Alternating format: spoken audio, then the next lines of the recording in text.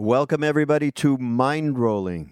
I'm Raghu Marcus, and this edition of Mind Rolling, I've had the great pleasure, and I really mean that, to host and interview a man named Kiley John Clark, who works with homeless people in San Antonio and has a fantastic story.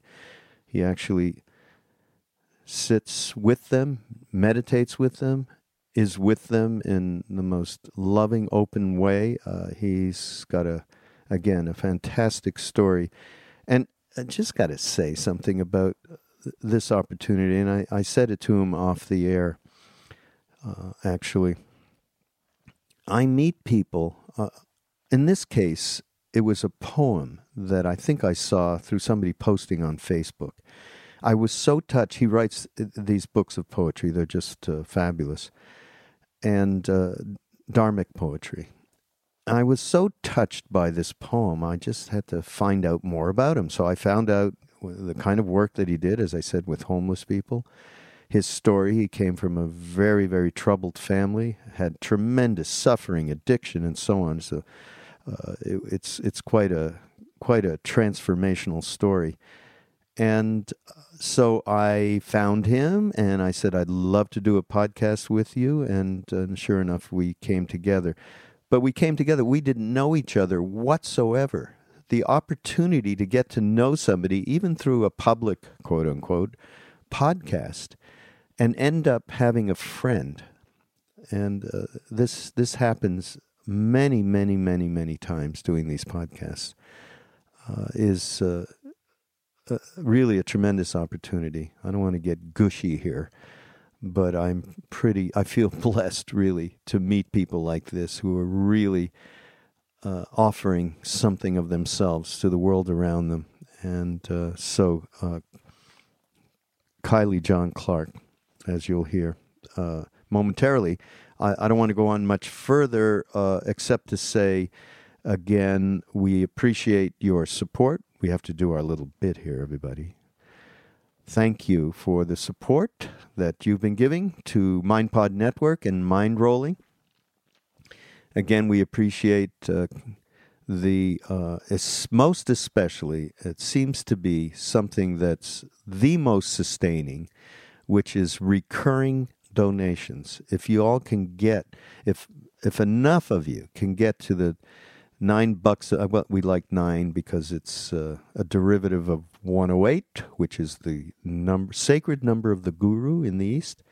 So we like 9, so we like 18, we like 27, 54, whatever it is. And if even less, we don't care, because it's the recurring nature of it, so that every month there'll be enough money coming in to help support the network and the podcasters and teachers that are involved. So please do continue, and don't forget about us that way. And also there's Amazon. You can go up to mindpodnetwork.com, and you can see the Amazon link. You can bookmark it, and whenever you purchase something, of course, we get a little piece of the amount that you spend, so it doesn't cost you anything, and it's a great way to support us. And also, we finally got our store up at MindPod Network, and you can go into the store. There's some really beautiful T-shirts and an exceptional, because this is something I put together when I was in India. It's called the MindPod Network Mindfulness Box, and it's a beautiful box. It looks beautiful. It's got this Tibetan red felt covering this beautiful wooden box, and it has in it a couple of books by Thich Nhat Hanh and Pema Chodron, and it's got we put together a bunch of meditations from the different teachers on the network, Jack and Sharon and Ram Dass and Lama Surya Das, and so what else has got? Got mala, it's got a beautiful puja picture, it's got incense, an incense holder. It's just your primary starter kit to do regular day-to-day practice outside of your devices, your life, your family, your career, so that this goes a long way to helping all of us be way more connected with each other than we are. So there you go. That's up there. You can purchase that. As I said, T-shirts. We'll have other offerings. We're going to have downloads. We've got the I've been saying it over and over. Everybody's getting bored. Yeah, the Heart Mind app is coming. We're getting closer and closer. We're going to be a little late, but we're going to get it there.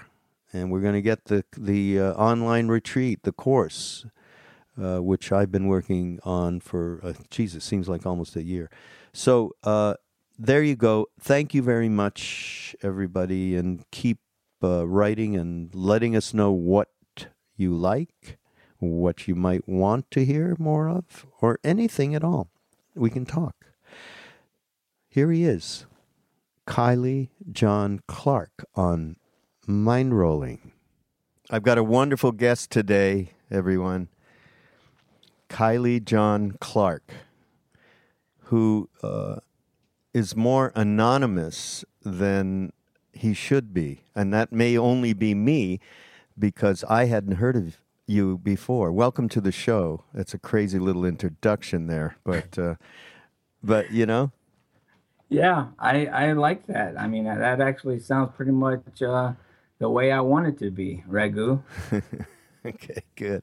Well, you know what I'm going to do right off the bat, because I don't know how I became aware of you. I don't remember. It could have been through a Facebook post or something, but it was a poem. So everybody out there, I'm going to, of course, get into Kiley's story, but I just have to, and this may seem odd as well, but the way that I came to you was through this poem. Okay? Do you mind if I read this poem? No, by all means. Okay. And then I'm going to tell everybody where it's from. But since this is what turned me on, I figured this is what I like to share, things that turn me on. And this poem is called The Fearful Wave. The electric drumbeat in the center of your chest feeds all the rest. Your heartbeat is interconnected to the pulse of everything, seen and unseen. Give it use of your eyes, ears, tongue, touch, and mind. Breathe into the chest deeply. See with your heart. Visualize that the heart is a wheel shooting rainbow light beams throughout all the worlds as it spins around and around. These rays of light are liberating all beings from their suffering. O great being, think only of the happiness of others. Wish for them all you could ever want for yourself. All knowledge, all matter, all thought, all energy, all that ever was or ever will be is here now. Your only work is to find that it is you living and breathing in all things. Hold a vision of all creatures being free from poverty, danger, illness, addiction, worry, heartache, fear, and doubt. Make this your heart's desire. Hold this image steadfast in your mind. See it over and over. Enter it into your imagination. See that all beings are already perfect in health, safe, blessed, prosperous, and loved. See it clearly again and again. Stir up a feeling within yourself that this wish is already accomplished and rejoice. This is the teaching of all the Buddhas and all enlightened masters, past and future. It is still being preached in the silence between heartbeats. Wow, that's pretty good. That guy can write. Jeez. I You know, mean, yeah. seriously, I don't think I've ever met a writer, especially somebody who tries to write anything spiritual that doesn't feel like it's coming from a higher source, almost like, you know, it's a little woo-woo to say channel it, because I know a lot of novelists think that they're being given this information also, but I can't take credit for any of this stuff. I think I have about 6 books out there, and I remember I went to a yoga class, and the instructor, after the, we would get in corpse pose and do the cool down, and we would lay there, and she would love to read something spiritual, or a poem or something nice, just while we were laying there after a very intense workout. And I was laying there, and I heard the instructor reading something, and I was thinking, that's beautiful. Wow. Like, I can't wait until after class, I'm going to ask her what that was that she was reading. And I mean, it brought tears to my eyes. It was so gorgeous and beautiful and touching. And so she said, okay, roll over in the fetal position and slowly get up. And so I sat up and I looked, and she was reading out of one of my books. And I thought, oh my God, like, I didn't write that. Like, I cannot take credit for anything. It was given to me. And I was thinking, man, I hope I have a copy of that at home, because I'm going to reread that. It was just gorgeous. Amazing. Absolutely So amazing. I'm glad that you found that. I'm glad it touched you. It means a lot to me. Well, and we'll get into this a little further. I know that you know my tradition and where I come from through Ram Dass and all that, but it is so aligned with everything that we were given in India. Although this is, of course, within a Buddhist concept, but I know that that's you're beyond that ism, as far as I can tell. So Yeah, definitely. yeah. So we'll talk about that later. So we need to get people apprised of your work, of your life, and I not to get into a huge thing about how some of this transformation happened, but I think you do need to start with the earlier part of your life, which was very difficult. And people, everybody out there, take a listen to this, because we all have had very, very tough times at one time or another. And there's no comparing one to another. Suffering is suffering. But in this case, and how I talk about this on Mind Rolling a lot, is how really suffering can create transformative process. And you have an extraordinary story to tell. So give us a little bit of what your life has been like. Yeah, I mean, we all have a story. Everybody has samsara that you have to deal with, but you know, I grew up in a really small town. My mother, she suffered from a type of mental illness that was brought on by early childhood trauma. And I'm not going to go into details about that, but you can pretty much figure it out for yourself. And so my mother was very anxious. She lived in a very frightening world. And so growing up, I could feel that tension. And I was a frightened child because my mother was frightened. Some people can, they say that even in the womb, if the mother is suffering from anxiety, the baby is practically floating in the chemicals of anxiety. And so I was born, even in the womb, it felt like I should be afraid. And so I came out into this world. And you know how they say the fight or flight thing is, if there's a bear, you actually need to be afraid. But when there's not a bear, it's very, very confusing, because being around my mother, there seemed to be always a bear in the next room, but I could never find it. And so my father, he also suffered from depression and alcoholism. And I guess in a way I knew that if something did happen, he wasn't there to protect us. So it was just a very confusing, dad would sleep all day, he couldn't get out of bed. And now that I'm older and I work in mental health, I understand it. But the whole childhood thing was, like what's really going on here? And so I came up as a teenager. I became a rodeo clown, and I started traveling all over the country as a bullfighter. And when the cowboys buck off the bull, they're temporarily dazed when they hit the ground. So the bullfighter has to run in there and get the bull's attention, so that the bull will chase them and give the cowboy time to get up and get on the fence. And so you could say that was a type of at-risk behavior, because I was always trying to prove that I wasn't afraid, because I was so afraid.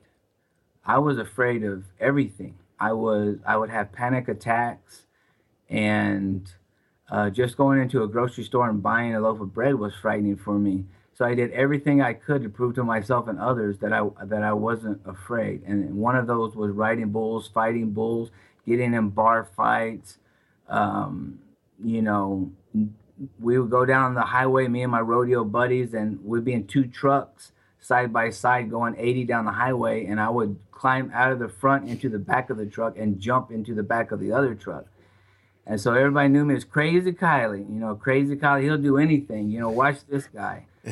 From, setting off firearms in motel rooms to, you name it, fighting, chasing women, drinking, that whole deal. But all of that was to cover up the fact that I was probably more terrified than anybody you've ever met in your life. So time progressed. I was going from extreme mania to extreme depression. I was losing jobs. I was getting locked up. I got married. I started having kids. And finally, at the end result of it was that my wife left and took the kids, and she said that she didn't want to be with a drunk anymore. And that was probably the best thing that ever happened to me, because if I made any connection with anything in this world, it was with my children. And I said, for the first time, they talk about rock bottom. I'm like, Crazy Kiley is one thing, but losing my kids is another thing. And so I started going to 12-step meetings, and I went to a doctor and I asked him what was wrong with me. And he said that it was depression. And I tried several different medications until I found one that seemed to work. And constantly going to meetings, constantly trying to get to the root of the suffering. And it was a hard, long road. I mean, if anybody tries to kick alcohol or drugs or prescription pills or any of those things, I mean, it's real easy for me to say 9 years later that, you can do it, rah, rah, rah, I'm your cheerleader, but it fucking sucks. I mean, it sucked. I remember the first night I quit drinking, I had to move in with my alcoholic father, or I was homeless. I had no place to go. We lost the Suburban, the big brand new Suburban. We lost the house. We lost everything. We were in credit card debt. I mean, and going through the divorce, it was extremely painful. So it was sleep on the street or move in with the dad that I hated. And so I moved in with my alcoholic father. And, that night, the first night that I went to bed without drinking a 12-pack, I started sweating so bad that my sheets were completely soaking wet. And then I was so hot, I would throw the sheets off. And then I would get so cold, my teeth were chattering. And I was shaking. And so I'd throw the wet sheet back on, covered in my own sweat. And I would get from hot to cold. And I was hearing people screaming outside, like arguing. And I would jump out of bed and I would look out the blinds. Well, we lived out in the country. There was nobody out there screaming. And it was terrifying. I didn't even know that it was the DTs. I didn't know what was going on. I thought I had the flu or something. I didn't even make the connection between not drinking and what was happening. And that happened several nights in a row. And I probably should have went to a decent detox and treatment center to have a little help getting through that process. So one of the turning points with my dad is that we were sitting in the living room, and I was talking about how terrible life, what my ex-wife is doing to me, what the bosses are doing to me, what the world is doing to me. And he gave me probably the best Vajra advice that, even drinking his vodka and being half drunk himself, he gave me some sage wisdom that I'll never forget. I'm going on in my pity party, and my dad looked over at me and he said, son, sometimes you got to reach down between your legs and grab your balls and just move on with life. And I mean, it hit me like a diamond bullet between the forehead. It's like I can sit here and piss and moan in my dad's single white trailer, or I can get off my ass and really try to do something, you know? And that's when I started looking around for something to do sober. And the first thing I found, well, I went to a used bookstore and I found a book on Zen Buddhism. And I never even knew anything about Buddhism. Growing up in, South Texas, I mean, that was the furthest thing that I had, encountered. But just the cover, and it was cheap. And so I bought it and I took it home and I read it in one sitting. So that led to getting involved with the Shambhala Center in San Antonio and getting involved with the San Antonio Zen Center and being around people that some of them drank, that kind of deal. But it was just getting out of myself and getting out of the house and being around other people and staying busy and to have something to focus on. I mean, I read all the books. I read entire libraries. I mean, anything I could get my hands on about Buddhism. And I think that's one of the things that will pull you out of addiction or anything that you're going through is a hope, a lifeline. There can be an answer, and if I follow this path, I might, life could get better. I could escape this suffering, and that was, of course, what Buddha said. Life is suffering, and there's an end to suffering, and that is the Eightfold Path. So when I started reading that, I was like, hey man, I know all about suffering, and if you know the answer, by all means, I'm going to keep reading until I find it, right? And, that led to me becoming friends with people that were sober and doing things with their life. And this lady I had met there named Lisa Harkema, she came to the Shambhala Center. I used to spend all day there. I would just sit there. When the door opened, I was there. And when they locked the door, I was the last one to leave because if I went home, I was afraid I was going to get drunk, And by this time, I got my own apartment, a really crappy, roach-infested apartment. And so Lisa came to drop off some Tupperware dishes. And as she was walking out the door, almost as an afterthought, she leaned back in. She goes, Kylie, are you doing anything right now? I'm like, no. She goes, do you want to go to the San Antonio airport and pick up a teacher? And I said, yeah, sure. So I jumped in the car with Lisa and her two daughters, and we drove to the San Antonio airport. And I wasn't thinking anything. I was too busy talking and visiting with her. We got out, we went inside the airport, and I was rattling on.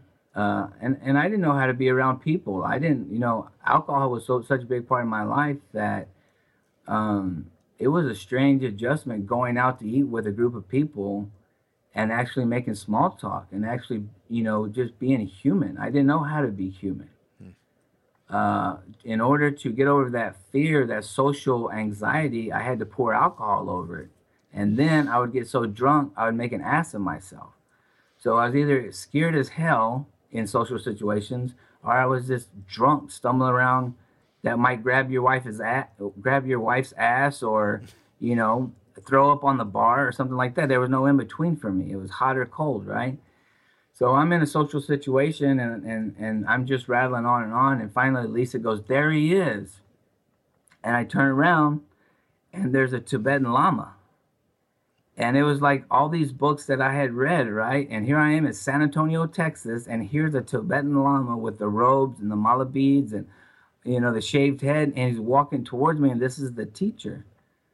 And I'm like, oh my God. And from that day to this, my life has never been the same. It's almost unbelievable the effect. His name is Lama Tuku Sori Rinpoche. Sori is Tsori, Sori. Lama Tuku Sori Dechen Rinpoche. He runs the YTDR Foundation. He has the most remote Tibetan refugee camp in India, and he takes in orphan children and raises them to be monks. And so we could get more into that later, but to make a long story short, he was in town for 2 weeks to do teachings, and after he had completed his teachings, he still had 4 days left before we had to take him to the airport. And we went back to Lisa's house where he was staying, and all his luggage were, you talk about Neem Karoli Baba and different saints that people attribute, weird things happen around them. There's two that I can mention right now with Lama Tukusori Rinpoche is that when we left Lisa's house, his luggage was sprawled out all over his bed in the guest room. His clothes were all over the bed, and the room was in shambles. And we had to run and jump in the car and take him to the teaching. And Lisa locked the door. There was nobody that was in the house but me, her two daughters, and Rinpoche, and we all left together. When we came back from the teaching, she unlocked the door and we walked in, and both of his luggage were packed and they were right there by the door. And we were incredibly shocked. And he didn't have a attendant with him, he was traveling alone. There was nobody that got into Lisa's house. And Lisa said, Rinpoche, are you going somewhere? And he turned around and pointed at me and goes, I'm going to Kiley's house. Mm. Yeah. So Lisa had, told me later that when she went into the guest room, it was completely clean. The bed was made. Everything was like nobody had even been there. Mm. So we took his luggage and we put it in my old beat up truck. I drove him down from San Antonio to Floresville, Texas, to this roach infested apartment. I had no idea what a llama was. I had no idea. I had no idea until 2011, until I went to India, that when you start walking towards his village with him, people are prostrating on both sides of the road. I mean, he's a, very well-respected reincarnation of a famous yogi, Yogi Dechen of Chamdo, Tibet. This long history of mystical things, his previous incarnation, and he's well loved and respected as this very important Rinpoche, a very important tuku in the Tibetan culture. But he's in my house in Floresville, Texas, eating sausage and popcorn, and I love it. BSing with me in this little roach infested. I'll tell you how bad the apartment was. I called the floor. The carpet was so filthy. I asked the landlord if I could spray paint it, and they said, "I don't care what you do to it." So me and my kids literally took spray paint and we spray painted the floor and the couch. All the furniture was from like garage sales and stuff, and we pretty much made it like graffiti. The whole apartment was graffiti. Because we didn't care. It was so nasty anyway. Whatever we did was an improvement, right? And so he's sitting there on a graffiti couch. Okay, so for 4 days, we never left the place. You talk about telling somebody your deepest, darkest secrets. You talk about telling somebody your biggest fears. You talk about really, opening the door to letting somebody know who you really are. You know how you're afraid to really tell somebody some of the stuff you think and some of the things you've done because you know they're going to judge you. I told him the most outrageous things that I've never told anybody before or since. And he just looked at me with the loving, compassionate eyes and never said a word, And one night about 2:00 in the morning, after I had been talking and crying and carrying on all day, and I was newly sober, so and newly medicated, so there's no telling how I was acting in his presence. But I just remember crawling across the floor to where he was sitting on the couch, and I grabbed his feet and I picked them up and I put them on top of my head, and I put my forehead on the floor and I put his feet on top of my head, and I said, "Can you please let me be your student?" And immediately, just instantly, he grabbed me and pulled me up to his level and set me down next to him and said, of course, my dear, of course. Yes, forever. In every lifetime, you've been my student. Yes, of course."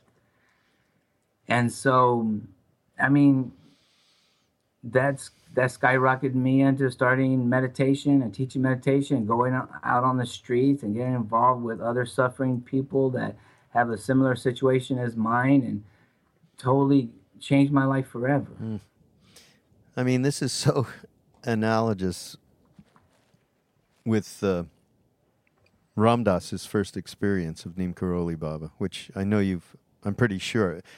Kiley and I are just meeting everybody, by the way. This is all new to us, and so I'm getting to know everything about him, and he knows. I think you do through Be Here Now, and I think you've met Ram Dass on Skype, right? Is that true? Yeah, we Skyped one time. It Yeah. was wonderful. So it's just the same. It's just amazing how the universe works. Mm-hmm. Ram Dass sat in front of Maharaji Neem Karoli Baba the first time, and he told him stuff that nobody could know about. And then Ram Dass thought to himself, shit, if he knows that, then he knows all the bullshit that's going on inside me is a big uh-oh. And then as he had that uh-oh, he looked up, and exactly the same as Rinpoche. Exactly the same. Just nothing but complete non-judgmental love, unconditional love, which is really what this is all about. And the fact that your father said that one thing to you in that moment, right? Who got you out of a chair, just took that one tiny step, right? I mean, that's what it sounds like to me. That the universe provided that one opening, and you grabbed it, and you went into it, and then it led to from here to there to the airport. It's just a fantastic story, Kiley. I mean, and it's. Again, it's analogous with everything that we've experienced in a different way. We perhaps didn't go through as dramatic, as I said in the very beginning, suffering. Suffering is suffering, and it doesn't have to be that dramatic to lead you to get that one, to take that shot when suddenly you hear something and you go for it.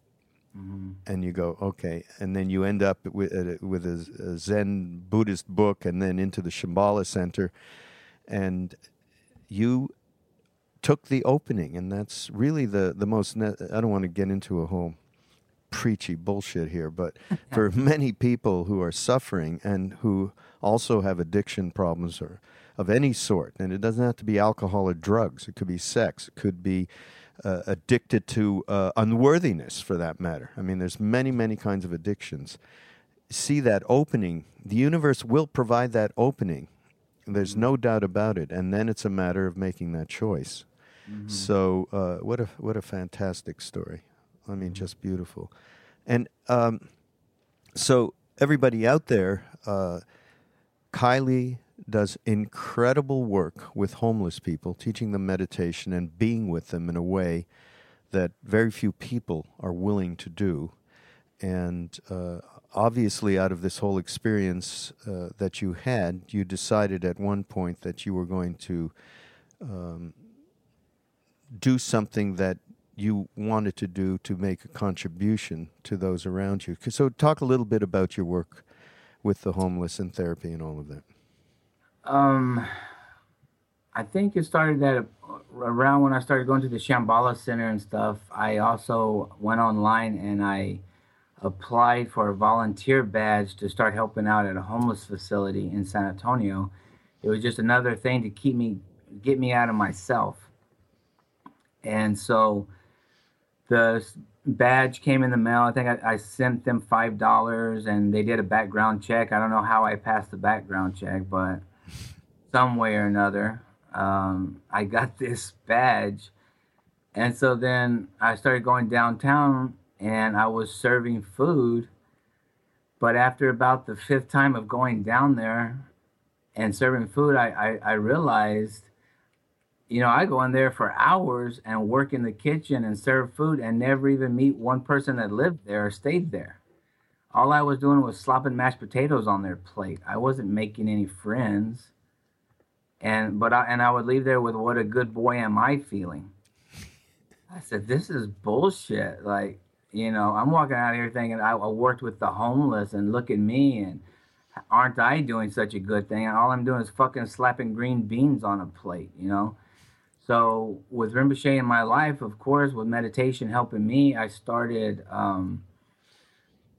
networking to start facilitating meditation groups in the shelter itself. And while that was in the work, when I would go down there, instead of volunteering, I would just start walking up and down the streets doing Tonglen meditation. And I'm sure you're familiar with that. Breathing in suffering, the suffering of the world, transforming it into healing light, and breathing it back in. Out. Which with all the things that my Lama has taught me, the two basic things is a Tonglen meditation, and he told me to learn everything I can about Padmasambhava, Hmm. which is a famous Tibetan saint. All right, or he's Indian, but he brought the teachings to Tibet. Um, so with that Tonglen was all I knew at the time. I mean, and so I used it. It's kind of like you had a one trick pony. That's all I knew. So I was walking up and down the streets, and there was prostitution, and there was drug addiction, and there was people scoring drugs, and there was syringes in the gutter, and I met some really cool people. And then people wanted to, find out what I was there for. I used to sit down on the corner and put out this whole little shrine with my lama's picture, and I would put a Tibetan bell and a singing bowl and all these things. And I would give away mala beads. My lama would send me boxes of mala beads, and I would give them out. And so I didn't know what the hell I was doing, but I was having a great time, and I wasn't drinking, and I wasn't hurting anybody, and I wasn't trying to convert anybody to my religion. My thought was, if you go to a place where there's a lot of suffering, maybe it would help to try to breathe in the suffering and transform it into love, joy, compassion, and that kind of stuff. So I started doing it, and met a lot of people, and then people wanted to know who I was and what I was doing and what meditation. And so they would sit down and we'd do meditation together. And so we started calling ourselves HMP, which is Homeless Meditation Practitioners, HMP, Street Dharma. And we were doing Street Dharma, HMP Street Dharma. So we just started calling the group HMP, Homeless Meditation Practitioners. So then some reporter wanted to follow me around all day. He works for the San Antonio Current, which is a newspaper. So he came, and so word got out through his article. Then people wanted to come down there with me and help me. And so it just turned into it just kind of steamrolled till we were doing meditation on the streets, in parks, under bridges, and then also inside the shelter itself. And then so that's how it started. This is a question I had. I was thinking about just in terms of the basic suffering that's going on with homeless people. There's tremendous issue, of course, of safety and security that they're always having to deal with. There's an issue of course, of just sustenance. There's an issue of sustaining whatever addiction they may have. There's issues of trust. I'm sure these are at least some of the basic things that people deal with that are homeless. How do you get through talking about meditation when it seems there's such overt need to regarding their physical lives? How do you deal with that? I mean, that's one of the first things that I learned is it's not about me going to help them. It's not, the stereotype of the homeless person broke down rather quickly when I started spending a lot of time in that environment. And then it's not you helping the homeless, it's you with John and Bill and Mary, and they have the same suffering that you do, and they're dealing with some of the same stuff that your family is dealing with. It's all relative,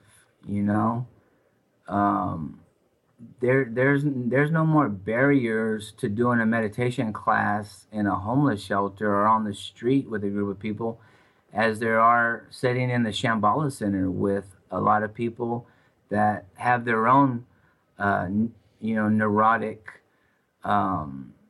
thoughts and insecurities and fears and, troubles at home. It's all basically humans being humans together in that moment. One thing I learned about with homelessness is that their bullshit meter is on high. Like they know if you're real or not immediately. Like the way that you hand them a sandwich, they know if you're a fucking prick or not. If you go down there with your church group and you're passing out sandwiches and you're gonna walk off with a hard dick like what a good boy am I, they're not gonna give you a time of day because they know you're full of shit. Now when you go down there not to teach but to learn, when you go down there curious about what's gonna happen in the moment with no agendas, sometimes the most beautiful thing will happen in group and you had nothing to do with it. They take over, they lead the group. Some things that they have said encourage you more than anything that you could possibly say. And it just becomes just this beautiful thing of people together being people and not having all these preconceived ideas. So that was one of the things I early on I had to, it went from me, I'm going down there to help them, to I'm going down there to help me, to the point, shit, I don't want to go down there again. I want to sit here on my ass and watch TV, but I'm going to go down there anyway. And then afterwards, thank God I did, because they said something I needed to hear. Mm. So it's a long, strange trip, as they say. Yeah. I love this thing, the bullshit meter that you were talking about that they have in spades. Just to share a little experience I had with that in India. And this is after I met Maharaji. I was on a train leaving Benares for Delhi or something, and it stopped or was just getting ready to go. Whatever it was, I thought, I got to get something to eat, so I'm going to get some bananas. So I went and got some bananas. I get back on the train, and there's before you actually go to sit down in the waiting area, or in that part of the car before you can get into the actual seats, was a leper standing there. Whoa. And he had no, part of his nose was gone. I don't know if you've been to India, so I'm sure you've seen lepers, and fingers gone, and wrapped, swathed in cloth. It was really difficult. So he put his hands out, to ask for bakshish, for some money or for anything. All I had was a banana. So I took a banana and I gave him the banana, and he took the banana, and you talk about the bullshit meter. He looked at me like, are you out of your mind the way that you have given me this? Mm-hmm. Number one. Number two, are you that cruel to not, can you see that I cannot peel this banana? I mean, all of it happened in the blink of an eye. Mm-hmm. And I took the banana and I did peel it and I did give it to him, and then I realized how full of shit I was. And this is after being with an incredible, great Mahasiddha. Mm-hmm. And still, of course, it wasn't integrated in me, mm-hmm. of what's in that poem, which is it's all about giving in your mm-hmm. poem, which is why I read that at the very beginning, to set the tone for what this is all really about. So I can really empathize with that kind of work, and what one needs to do is, and I just love the fact that you go down there to hear for you what it is that's going to transform you, not how you can go ahead and help anybody. And it's just wonderful stuff. Yeah, I think, thank God life shows us that we're full of shit all the time. Yeah. I'm still learning every day. I've had in the course of 9 years different type of maybe spiritual experiences where it's a type of samadhi where you lose consciousness of your body, of your identity, kind of an ego death.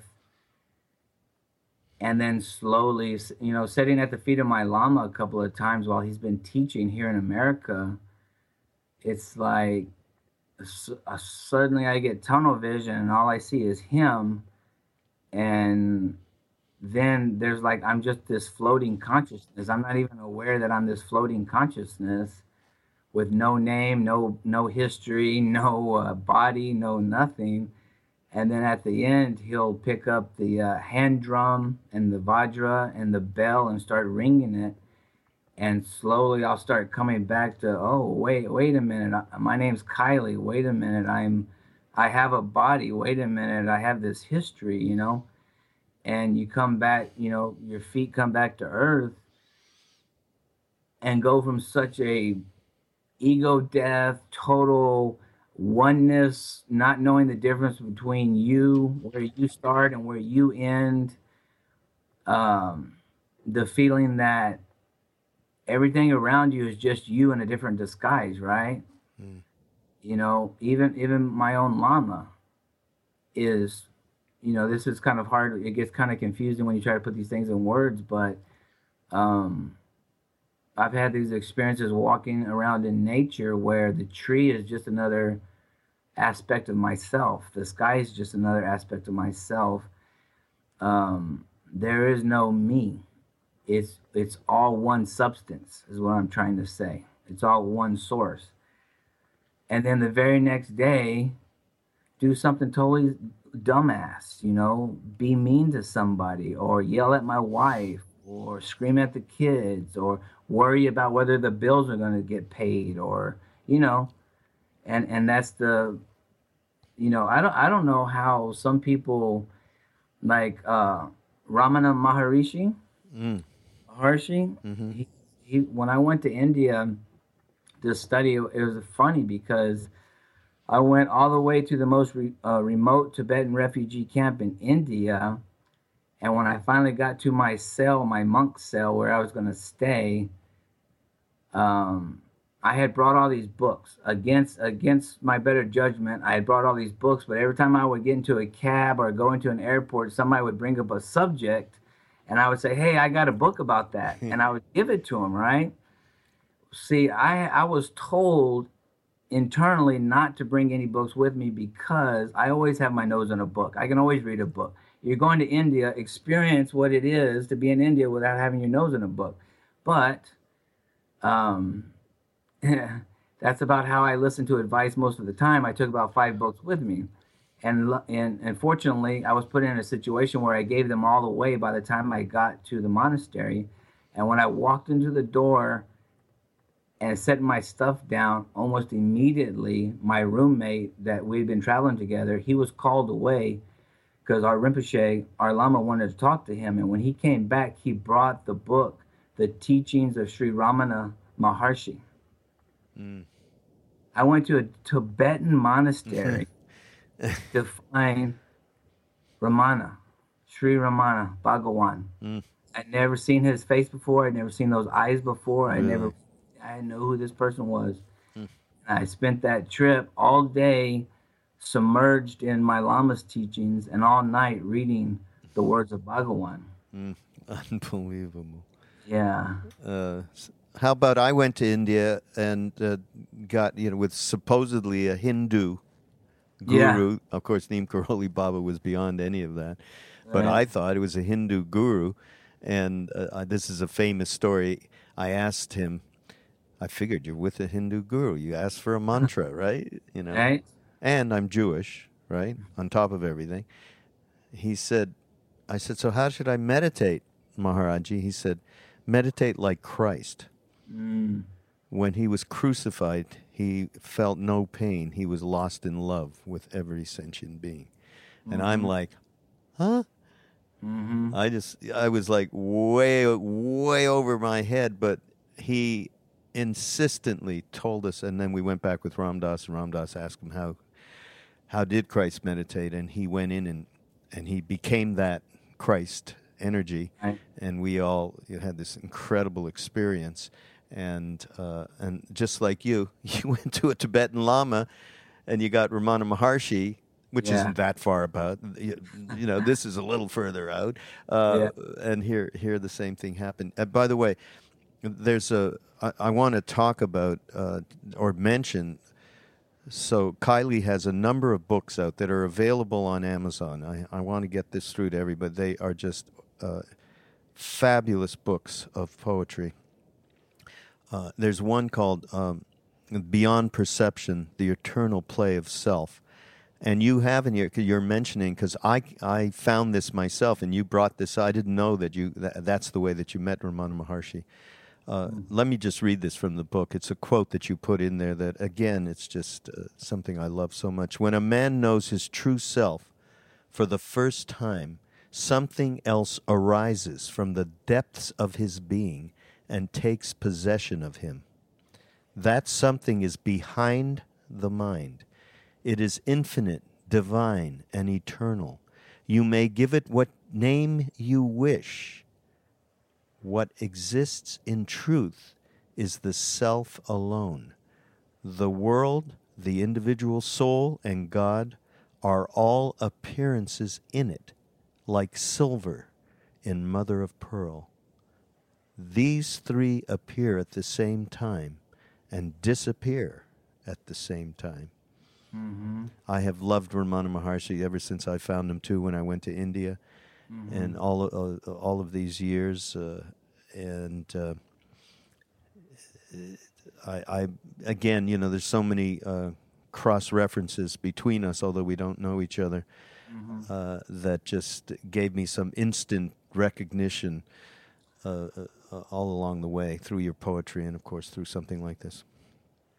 Yeah, actually, one of my good friends, her name is Catherine Paredes. She's been with me for years teaching meditation. In fact, I've taken a little sabbatical, a little break, because what I'm doing is peer support and I'm linking people to mental health services. And so right now, Catherine is running some of the groups, and she's a really beautiful, beautiful. Talk about a wow, an old soul that's been around helping people, a bodhisattva. This lady, when you meet her and you look in her eyes, you look in Catherine's eyes, all you see is drops of love, and she is so good. And so she's helping facilitate the groups right now, and she came to me from the Human Kindness Foundation, and the Human Kindness Foundation's I don't know, it's Bo and Yeah, Lozov. Lozov, yeah. Bo not And with us anymore, but yeah. right, Bo passed away, and I guess Bo's root guru was named Karoli Baba, Yep, yep. right? And so she introduced me to Ram Dass. Oh, She really? introduced me to all this stuff. So we have a weird connection of, Amazing. yeah. I want to talk about one thing. We're getting close to the end of the show, as they say. You talk. There's one concept that I really love that you talk about. A concept of meditation as becoming familiar with ourselves, which has it's a Tibetan definition of meditation, I believe. Talk a little bit about. I think this is many people have a very difficult. I don't know if you've heard it. I hear it all the time. I can't sit every day. I can't sit. I get itchy. I get restless. I can't sit still. My mind, obviously, I say to them, well, everything you're saying is the point that you need to realize. And first of all, you're not going to until you get into enough suffering that you have to do something about it, as has happened with you. But I think the concept of becoming familiar with ourselves is something to give to people to help out regarding meditation. Talk about it a little bit, Kiley. Well, the Tibetan words means to get to know. And for meditation is to get to know your own mind. It's like they say, you don't have to believe everything you think, right? And so I went from a long history of suffering where it's almost like you're taking samsara seriously or Maya seriously. We know even through science that this is an illusion, right? It feels very real, and the thoughts and the feelings and your emotions feel very real. But back behind that, what Sri Ramana would say, follow that thought down to its source. Who's thinking that? Find that person. Even in Tibetan Buddhism, they would say, when these thoughts arise, who is the thinker? Find the thinker. Follow that down to the source. And that's what I'm saying. it might not be a setting meditation. It might be walking in nature. It might be riding a bike. But listen to your own thoughts. Become familiar with what you think. There's a practice where there's a white bean and a black bean. Have you heard this? No. Where every time you have a positive thought, you put a white bean in a pouch, and every time you have a negative thought, you put the black bean in a pouch. And at the end of the day, you pour them out and see what you think most, right? Yeah. And so, more than that, between judging whether it's good or bad, after practicing that so long, you're just trying to find the well from which these thoughts are coming from.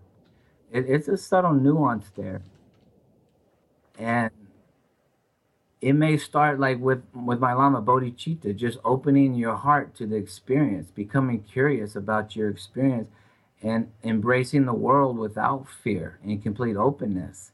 There's so many different practices you can do and so many different traditions that lead to the same place.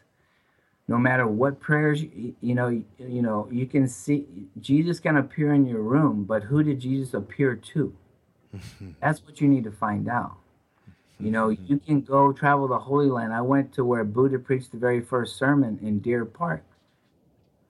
But who was that there at Deer Park where Buddha preached the first sermon? That's what I need to know. Who is this person I'm calling Kiley that's doing these things with the homeless population, that's being interviewed for a podcast?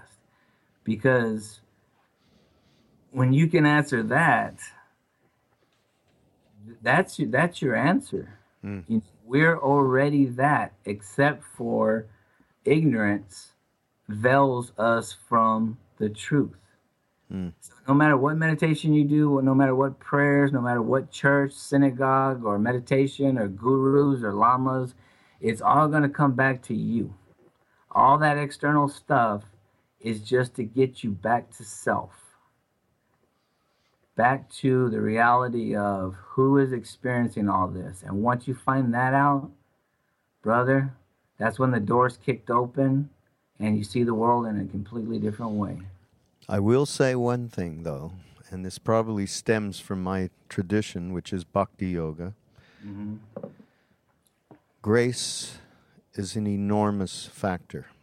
And like my good friend Krishnadas, I'm not sure if you know who he is, he does the chant stuff around the world, has said about grace, it's a matter of when it rains, your practice is the analogy is holding your hands, cupping your hands, so that you can catch the rain. That's the practice. Yeah. Otherwise, you just get rained on. Right. So, and I think, you have the perfect example of grace. You heard that thing from your father, and it jumped you out of that chair. You had the intention then to look to get out of this suffering. You ended up in a bookstore, and then things started to happen one after the other. That's the grace. You cupped your hands together. I did the same when I was a kid, and I was just suffering, and then I heard, actually the first thing I heard was Mayor Baba, "Don't worry, be happy," and I saw his picture, and I went, oh shit, there is a way, and then of course psychedelics and all that helped. But yes, so I think the combination of looking into yourself ultimately and knowing oneself there is no way that one can navigate suffering, can navigate being of use to anybody on this planet without that knowing and cultivating fearlessness, which is very much part of what you're involved with the homeless shelters and so on, and the homeless people. And I like this, the veil of illusion, right? Something else from one of your books. Force called by many names. The veil tricks us into seeing the world as a multitude of separate individual selves, but we are all one. And again, day after day after day, we were with Neem Karoli Baba. He would go like this: one, Sub-ek in Hindi means all one. There is only one. It was drilled into us to this day.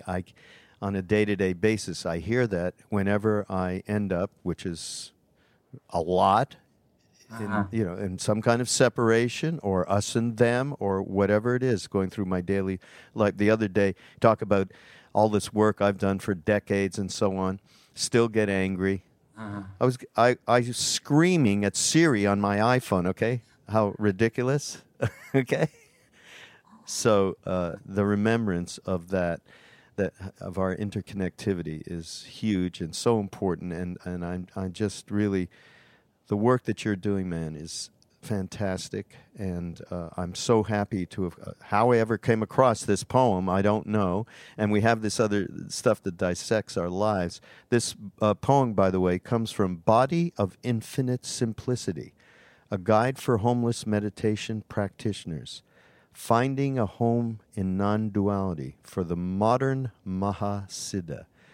It's got absolutely gorgeous poems in there that are really transformative, and I know it all came through, but the vehicle is there that you've allowed yourself to be of use, which is just a fantastic thing. And Kiley, Kiley, John, Jon, Clark, Clark, Google him up. Just go to Amazon, right? It's all up there, correct? And I think up there as well is a way to get in touch with you if anybody has interest in helping in any way. I don't know if you go more than, if it's just strictly local in the San Antonio area, or if people can get in touch with you to do work in their cities related to homeless people, and I'm sure you would advise them. So is there anything else I want for people to know, how anything else that you can offer, or have I done a decent job here? No, I just want to, I don't want anyone to think that I'm some, the integration of spirituality and grace. It's like you have to be there for grace to happen, and I don't, like some of the writers that I know, well, I forget who said that, they only write when inspiration strikes, but luckily inspiration always strikes at my desk at 8:30 in the morning. So you have to be at your desk at 8:30 in the morning for it to strike. So you basically have to put in the work. You got to put your ass on that chair, and whether you want to or not, and then grace will come. The muse will show up if you show up. And so I think what lured grace into my life was I was willing to do anything to get sober. I was willing to do anything to get out of this suffering I was going through. And that propelled me to make connections with the Shambhala Center, with the Zen Center, going to a bookstore, getting books, and which led to going to India, which led to. Yeah. Put your ass there, and grace will happen. Mm-hmm. Yep. Cup your hand, and you'll catch the rain. Right. Absolutely. And that's the practice. So wonderful to meet you, Kiley. It's wonderful. I don't have a website, but like you said, if people are interested in the books, and I'm easy to find, I guess. Just Google my name, and the author page on Amazon probably has my phone number and stuff. And I'd be willing to help anybody getting things started in their town. If they have any questions, I'd be more than happy to share my experiences with facilitating, groups in homeless facilities. Wonderful. Again, thank you, Kiley Jon Clark. It's been an absolute joy and a pleasure. And as the guy at the end of the movie with Jeff Bridges, The Big Lebowski says, the cowboy says, "It sure is great." Something like, "It sure is great knowing the dudes out there doing it for those of us taking her easy for the rest of us." Yeah. Yeah, I met somebody interesting a few months ago in India, a Baba, another one of these free beings, and we said the same thing about it. So wonderful to meet you, and happy you're out there. And everybody, This is Mind Rolling on the MindPod Network. Go to mindpodnetwork.com, and we'll see you next week. Bye-bye, Kiley. Bye.